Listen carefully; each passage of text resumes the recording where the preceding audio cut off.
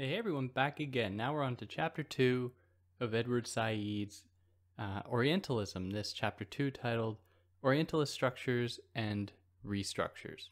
Now before jumping into it, if you're just jumping into this part, go check out part 1 first.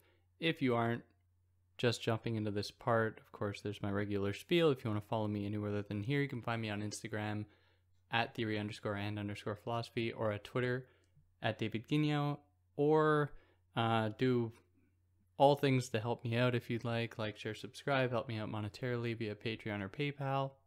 But obviously no pressure to do any of that. And this episode is just going to cover chapter 2, just so you know.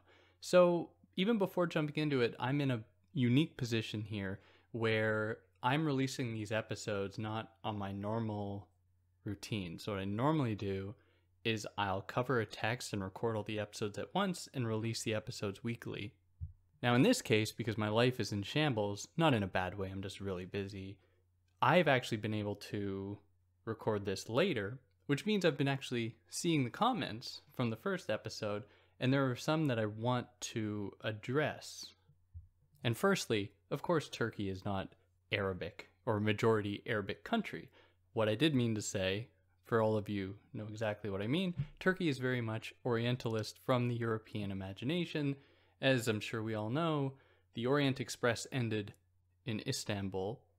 And so despite Turkey's place within Europe, among other countries kind of similarly located, like Romania, Bulgaria, Serbia, these are all countries that have, depending on who you read, fallen under this umbrella, this Oriental umbrella, have been classified in that vein, even though they are not Arabic. And this is precisely my point, and it sort of guides my entire criticism of this text, where on the one hand, Edward Said is committed to undoing the construction of the idea of the Orient, while at the same time saying that there are no definitive structures or no definitive characteristics that actually lend credence to such a belief in the Orient. So in other words, he's saying that there is a signifier, the Orient, that doesn't actually point to anything. It has no existence in itself, which I think most of us can certainly agree with, but that is not what he's doing. He's not pointing to a real Orient. He's engaging with this very construction by Orientalists, but refuses to, in a kind of a suspicious way, to actually delineate what these characteristics are that he is going after.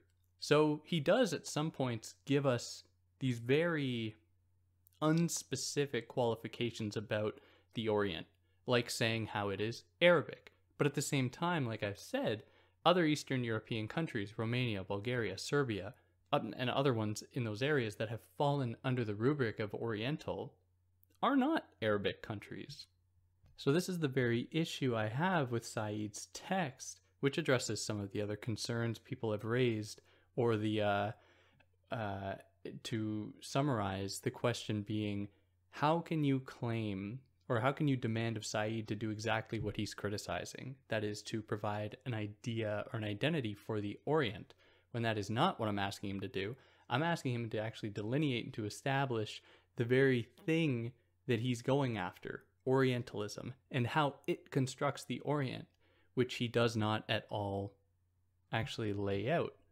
Instead, he looks at Orientalism as this, in itself, a very nebulous, undefined category that rests upon all of these very specific codes, specific ideas, that he doesn't really elaborate on.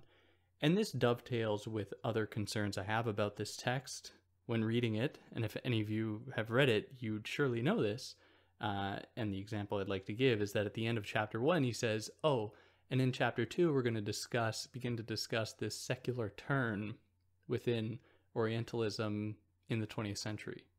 But then in chapter 2, he does not do that in any way, shape, or form. In fact, all he does is just recapitulate the same thing he said in chapter 1, again leading me to think that this text was, for some reason, just not written or planned out in advance.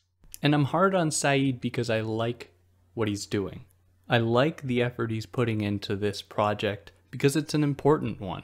but it is also one that falls into serious confusion when we begin to consider other Orientalist strains of thought that completely unsettle, or what we'd call Orientalist strains of thought, that unsettle any possibility of writing about it at all, even in trying to undo these Orientalist traditions. Just because Orientalism is in itself such a varied field, it seems strange to just reduce it to a single homogeneous group, and it does a disservice to actually undoing the many ways in which this tradition constructs the Orient in many different ways and imparts a certain violence or inflicts a certain violence against different countries, the way that Egypt is going to be treated differently than Turkey or than Romania or than Iraq or Pakistan, India. And by doing that, by failing to get at the nuance of these various Orientalist projects, what ends up happening in my mind is a recapitulation, a repetition of the same kind of violence that Edward Said sought to undo.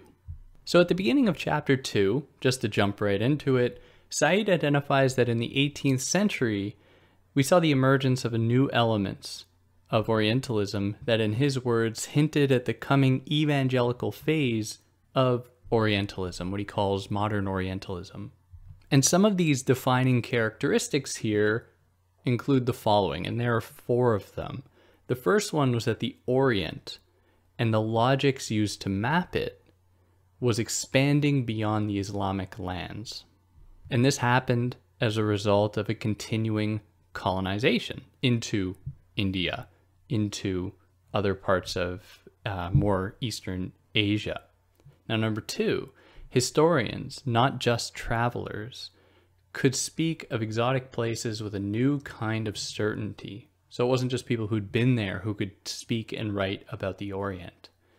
Number 3, and this list is just to refresh your memory, referring to the turn toward modern Orientalism, where he says that number 3, where parts of the Orient were implicitly associated by historians and other academics with the West. So the Orient could be rationalized and adapted to the West. For example, one of the examples he provides is Mozart's The Magic Flute, in which certain images, Orientalist images as he would classify them, are used within a European setting by Mozart for the sake of art, for the sake of music. Number 4, in this turn to modern Orientalism, we saw an emerging taxonomic discourse that categorized people, bodies, animals, cultures, etc.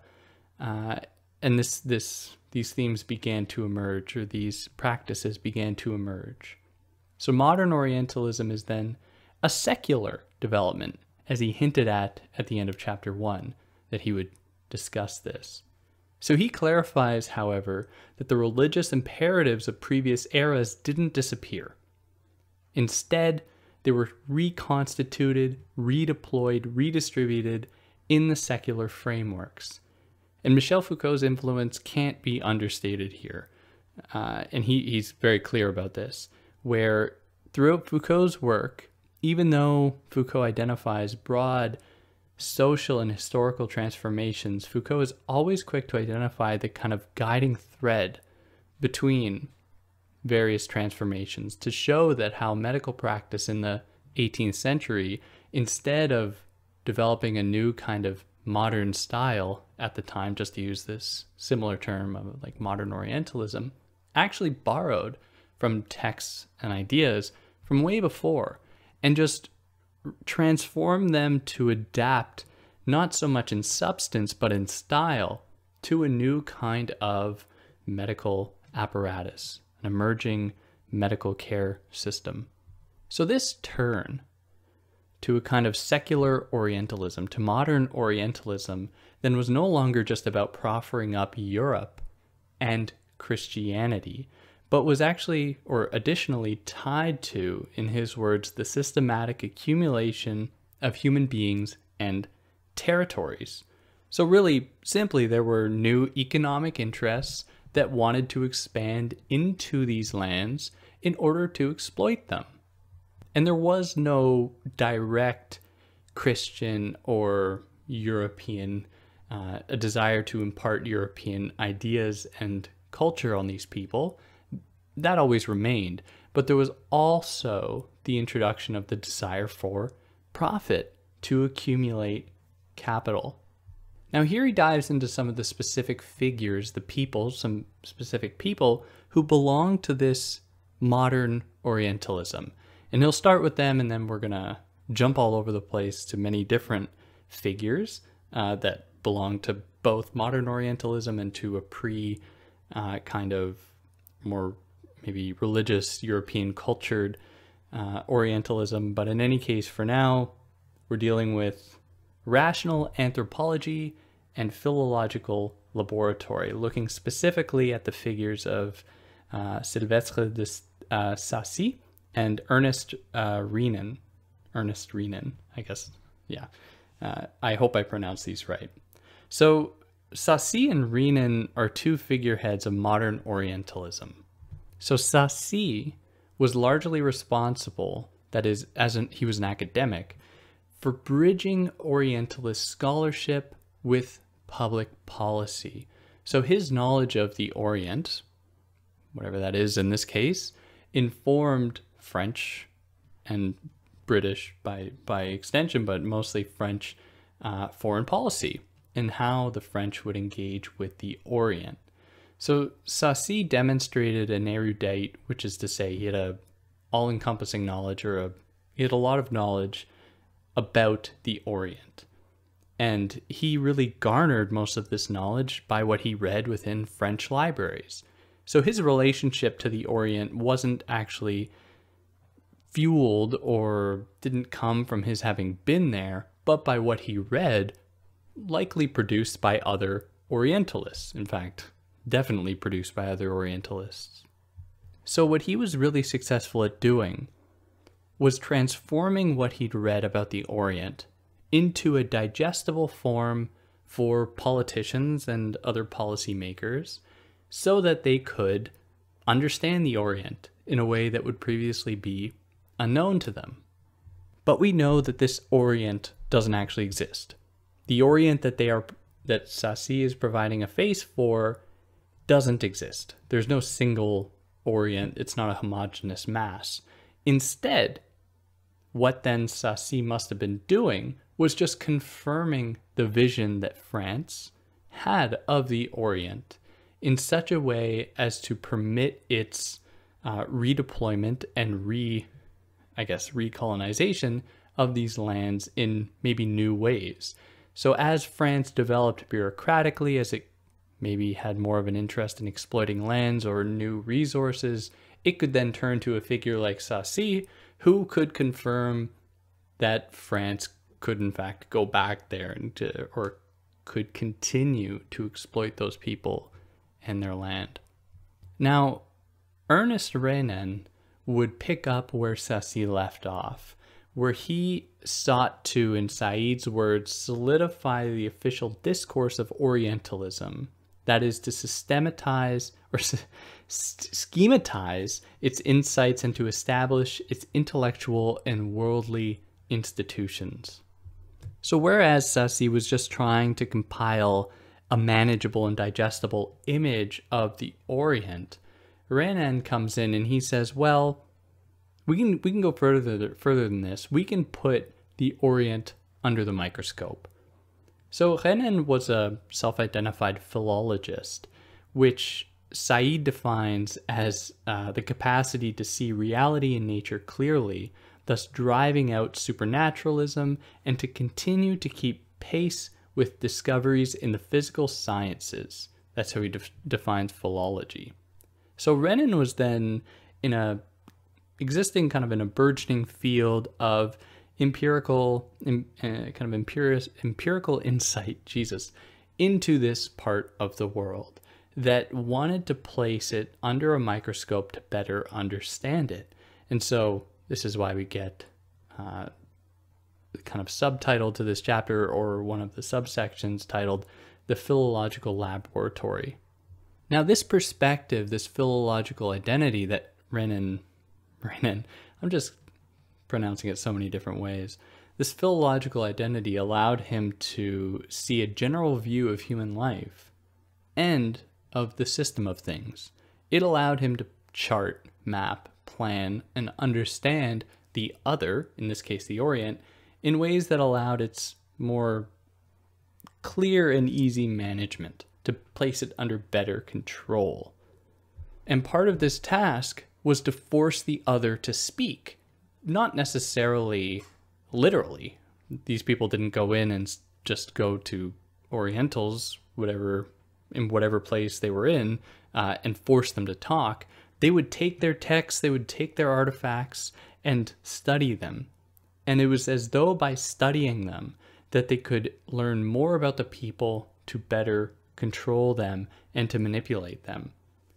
So what Renan was also interested in was the languages spoken there, specifically Semitic languages. So we're talking here speaking Hebrew, speaking Arabic, which, again, Romania, Bulgaria, other Eastern European countries don't really fall into these categories, but in any case, we're just talking here, to be very specific, about the treatment of Semitic languages. So Renan put them on display for everyone in Europe to see, and he would host like conferences, and he would host other public events in which he would present about Semitic languages as being a debased form, being a lesser kind of language than the Indo-European languages. And so he would put them on display to highlight their deviance and their strangeness from European languages. And he approached these languages like someone like Cuvier would have approached anatomy, would have approached a human body. You know, you put a cadaver out on display to show your peers or to show your students maybe how the body works.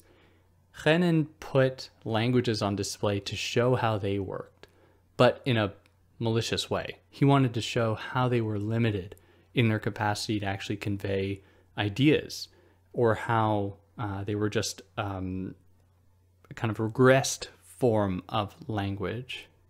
And so these languages actually inhibited and hindered these civilizations from developing. From Arabic speaking people or people who spoke Hebrew actually stopped them from developing on the world stage and kept them in a kind of state of arrested development.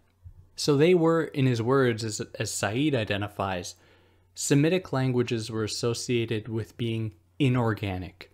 They were associated with being stagnant, whereas Indo-European languages were seen as being organic, being fruitful, being fecund almost, being adaptable to change and mutation.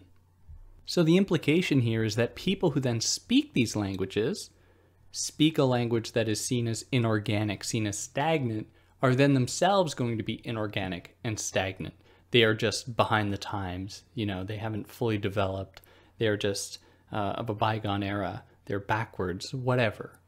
So Renan treated this as a discovery of the difference between Indo-European languages and Semitic ones. But for Said, and Said's clever in this way, he says that it's kind of ironic that Renan needed to come in and say that these languages, these Indo-European languages, are organic, and that he says this is a result of his observations in the lab, because that reveals the extent to which these languages are themselves, they don't necessarily lend that appearance to anyone. No one would look at a language and say, this is organic versus being inorganic. Just the usage of these qualifications or these descriptors toward a language is quite strange. So it is ironic that Renan's classification of European languages as organic, as alive, as generative, essentially reveals their very resistance to these characteristics. Because even the culture Renan calls organic is also a creature being created in the laboratory by the philologist. So he is just creating these identities for European culture. And it's made really easy if you can have a constitutive other that is imbued with all of the opposite characteristics. So when we can really think about Jacques Derrida's here and Derrida here, and how he imagines deconstruction or how deconstruction works, in that if you're dealing with a binary, in this case we have the West, that is associated with being organic, with being active, versus the East that is associated with being inorganic and inactive, what we come to find here is that the qualities that are assumed of the superior term, in this case the West, are actually to be found in the other term and vice versa. So what happens is that the subordinated term, in this case the East, and Semitic languages as being inorganic and dead, are actually qualities that are found in all original languages and among all languages. And that is precisely because, in Said's words, he needed to create these categories or these qualities, these adjectives for these Indo-European languages. They didn't just exist there. So it's like these languages were dead when he was engaging with them. They weren't speaking their truth, so to speak. This truth was imparted upon them. And so the elements of the subordinated term are revealed to actually belong to both terms. And it takes a kind of act of wizardry to undo that and to imbue one side of the binary with certain positive qualities from some perspective versus the other side that is imbued with negative qualities. And in addition to all of this, Renan was sexist, which is probably no surprise, in that he repeatedly debased women, especially women in Oriental settings, and associated the other with certain feminine qualities in a negative way, to associate the other with being fecund, with being a debased form of just pure sensation that he would associate with like feminine fragility and feminine concern with emotions, and he would associate that with the Orient. So to have conducted this research, Renan had to commit to the fantasy of objectivity by elevating the individual above society, race, and culture. And this encapsulated his liberal mindset. So to kind of unpack that point, what Renan was doing was saying that people in the Orient are subject to and they are subordinated by their race, their language, and their cultures. Whereas people in Europe have somehow shed their chains to race, to culture, to language, and exist as purely autonomous individuals that choose their own destiny and their own way of being in the world. So part of the operation at play here is not only to create a constitutive other against which to proffer up the qualities of the insider identity, in this case the West, with Indo-European languages and so on. It is also meant to render transparent, to render invisible those very qualities that are associated with the West. So what Renan is doing by saying that the people in Europe are not subject to their race, their culture, their language, what he is doing is erasing the fact that that's the case. Of course, people are going to be subject to their race, their culture, and their language. But he's trying to erase that in order to make the other, according to its race, its culture, and its language, according to their race, their culture, and their language. Funny how we repeat the same kind of harmful rhetoric. So I won't delete that. But anyways, so referring to the other as it. Very nice, David. How their race, their culture, and their language becomes hyper-visible, which makes it all the more easy to identify them and to put them on display, to make them an example of what is unsavory or what is not, what are the unappreciated qualities of a human. Now here he considers again the treatment of Muhammad by certain Orientalist figures, including Carlyle and Cossin. And he speaks about many others, and I can't go into detail about every single one because that would take forever. But here he considers the treatment of Muhammad not as an actual religious figure within the Muslim world, but instead as a religious tool used for political purposes, or a political tool used used as a religious icon, as a big red herring, to throw people off, when really the point of Muhammad was to rally people behind the Islamic cause against Europe. So all of this is really just a European moral panic about Islam's growing strength and the growing strength of the Orient. Whatever the Orient is here, like according to Carlyle and Costin, I mean, we don't really know, but in any case, I guess here it's just the Arabic world, but anyways, which is that synonymous with Islam? I'm going to leave that for you to decide. Actually, no, I won't, because it isn't. But in any case, just so you know the complexity of this, the subject matter here. So these were efforts to tacitly defang and declaw anything that was seen as being threatening about the Orient. So they would say, Orientalists would say that Muhammad doesn't actually have religious significance, it's just a political tool in order to remove the possibility of Christian inferiority to Islam. Because if you have a competing religion almost right next door that is existing on holy biblical lands, that's going to pose a problem. So one way to undo that is to delegitimize that religious force, to say that religious force, Jesus, choice of words, that religious force is predicated upon a fraud, the fraud of Muhammad as just being a political figure, which obviously none of that is true, but this is how it was. People in Europe sought to defang the Orient, at least the perceived threat of the Orient. Now, while there were these strands of Orientalist thought that, although tacitly were direct in their desire to stifle the Orient because they were scared of it, some other approaches thought that the Orient was self-destructive, and by virtue of it being self-destructive, demanded that people in Europe and the West intervene in those spaces in order to protect the people, to distribute democracy, to distribute European values onto those people.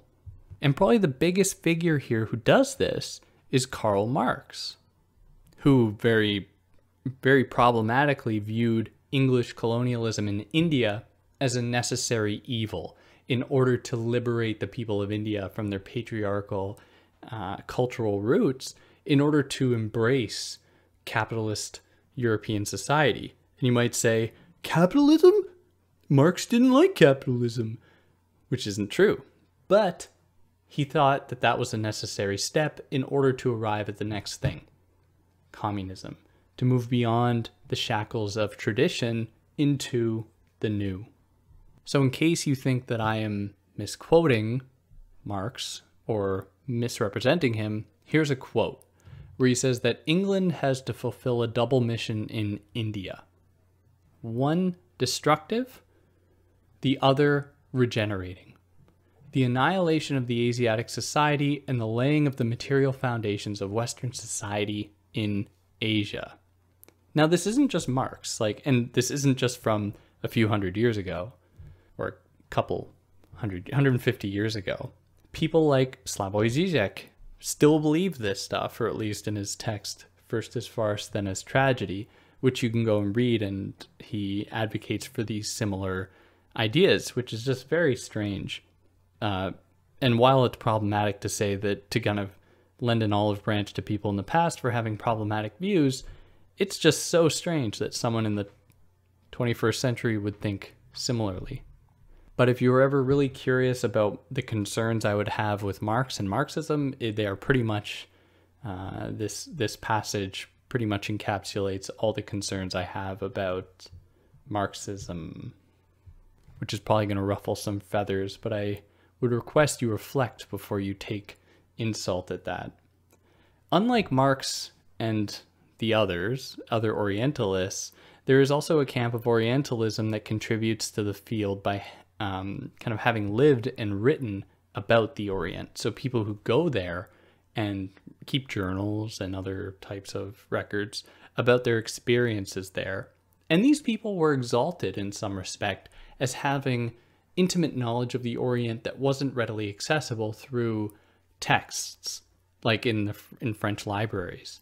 But it's interesting here because the only way to really engage with these people's narratives was through the lens of Orientalism that people would acquire by having read the texts furnished to them by the French libraries or from British libraries or libraries in Europe. But we'll talk about that in a moment. For now, it's important to classify, or Said classifies that there are three kinds of travelers who would go to the Orient. The first kind is the one who specifically tries to contribute to Orientalism, who says, you know, I'm interested in this Orientalist field or this, whatever it would be called, Arabic studies field, what have you. So I want to go there in order to contribute to this field. Then there are those people or writers who indirectly would contribute to Orientalism, who didn't necessarily go there for that reason, but their words, their texts, the ways they recounted the Orient would be used in order to proffer up this field, in order to keep it alive. The third kind of writer is someone for whom the trip satisfies a deeply felt and urgent project. And this would go down, in some cases, even sexual lines, which we'll talk about in a bit. Now, he goes into great detail giving examples of each that I don't have the time to get into, but what really remains consistent across all three of these different kind of travelers to the Orient is that they all treated the Orient as a site for a pilgrimage and as a site of spectacle, as being a kind of fantastical, romanticized, exoticized other, which in itself is problematic and in itself was likely brought about by Orientalism that treats the other as an exotic, mysterious other that is in need of European observation. So like I alluded to earlier, these people were exalted insofar as their words were seen as being objective because they were physically there. So therefore what they were saying must have been objective. They would see things about people in the Orient. They would say that people here are maybe licentious or they are liars or some other problematic violent shit, they would say, that would confirm the Orientalist ideas about the Orient. So they could then say that these people are being objective because their words confirm with what we already believed, when that is not in itself objective. Objective is to unsettle, it's largely to unsettle knowledge, not to confirm knowledge that already exists. Well, obviously not necessarily, but in this case, to have been objective would have been to problematize everything the Orientalist tradition had been saying, because the Orient doesn't exist. So these words that these travelers would write, keep track of, wouldn't just be smoothly or objectively relayed to their European counterparts.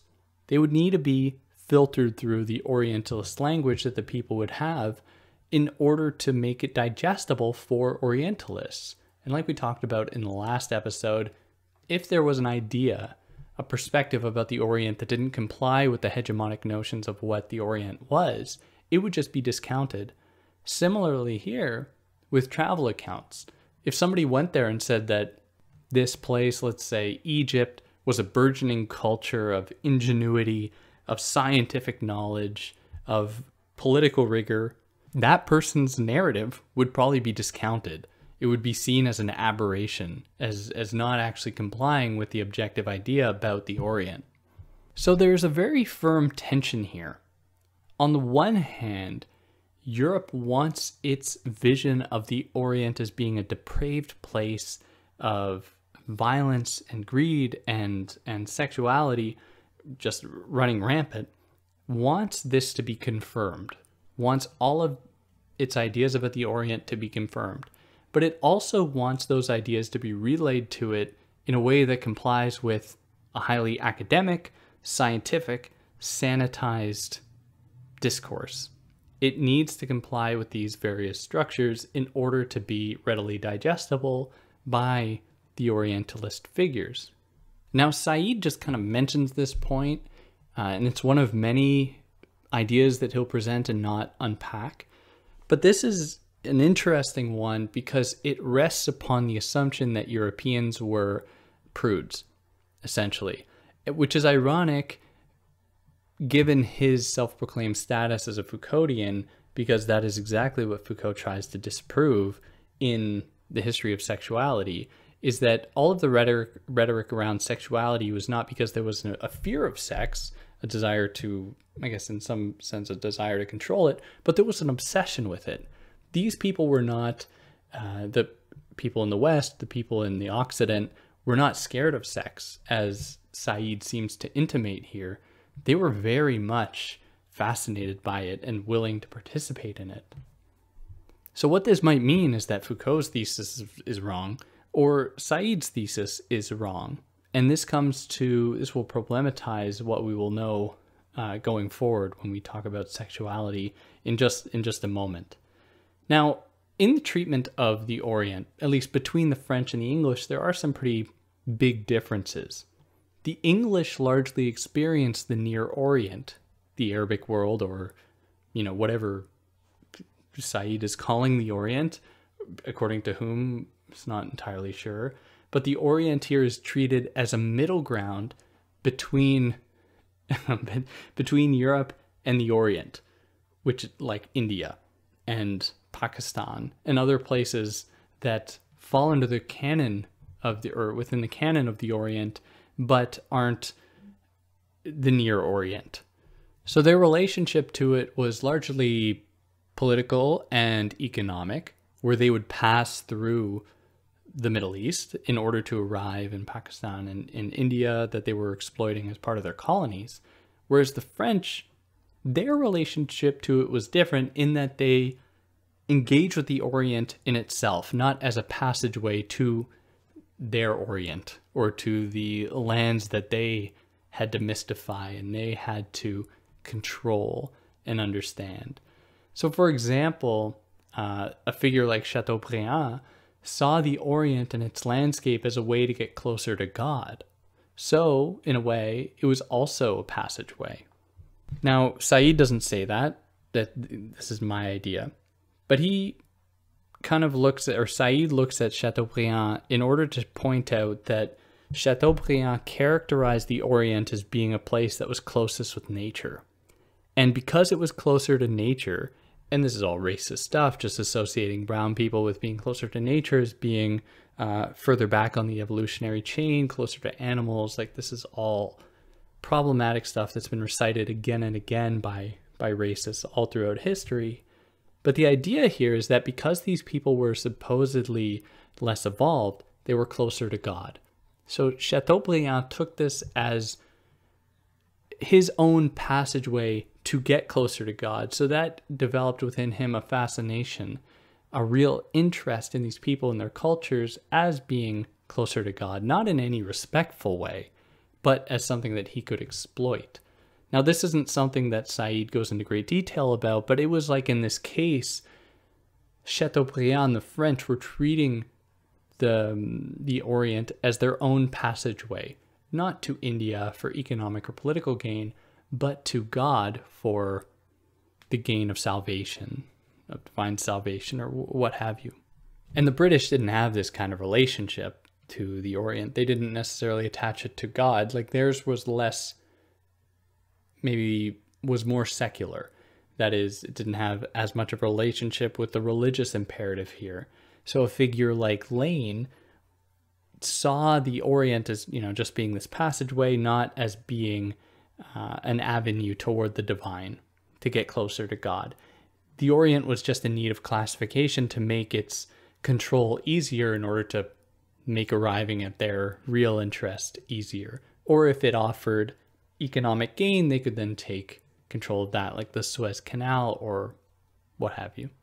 Now, as for the sexual obsession with the Orient, figures like Flaubert saw the Orient as, who was another Orientalist figure, saw that the Orient embodies a real sexual perversity that Europe found to be very interesting. Now, of course, this isn't true, but they believed this to be true. And they believed that Europe was a place, a prudish place where people didn't really engage in sexual activities beyond just monogamy or heterosexual monogamy. and they saw an opportunity to expand their horizons in the Orient. So people would treat it, in Said's words, as a place where one could look for sexual experience unobtainable in Europe. So people who were deemed to be within Europe, who were deemed to be unsavory people like vagrants and delinquents and criminals, would flock to the Orient. And again, this flies in the face of Foucault's central thesis in the history of sexuality, where it wasn't just deviance according to the European according to European sensibilities that were interested in sexuality, but academics, regular everyday people were obsessed with sex. They, to such an extent that they put like stockings on the legs of pianos because they, out of fear they'd be too aroused by the piano legs. And if Europeans couldn't actually go there to the Orient to have their fantasies satisfied, they could then read about it instead in Orientalist texts. So the Orient would attract learned Orientalists and the more free-spirited Europeans alike, like these deviant figures, where apparently the Orientalists were there objectively studying it, not actually engaging in these activities, whereas vagrants and vagabonds and delinquents were just participating in all of the freedoms that would be allowed there. Where they went, Said doesn't specify, but they just went to the Orient, wherever that was. So he concludes the chapter by pointing us to the third chapter, to say that he's going to be interested here in the 20th century, which he said in the last chapter, at the end of the first chapter. But now we're going to get into Orientalism in the 20th century, which will point us into the third chapter, titled Orientalism Now, and how the West formalized and crafted the Orient so that it existed into or fell into a repeatedly produced copy of itself, where the Orient would just continually abide by and comply with the vision that Europe made of it. And the West, including America and Canada and so on. And yeah, that'll put us into the next chapter here. Like I said, I think it's important to be critical of Said and to really take him to task so that we can do his project better. I'm never satisfied with saying that anyone is above criticism. So yeah, if you like what I did, you know to like, share, subscribe. If you don't like what I did, then leave more comments. I love reading them. And if I happen to record the next episode late, maybe I'll be able to respond to some of them in the episode itself. But yeah, if you like what I did, like I said, like, share, subscribe, tell your friends. Who knows, they might get a kick out of it. And yeah, catch you next time. Take care.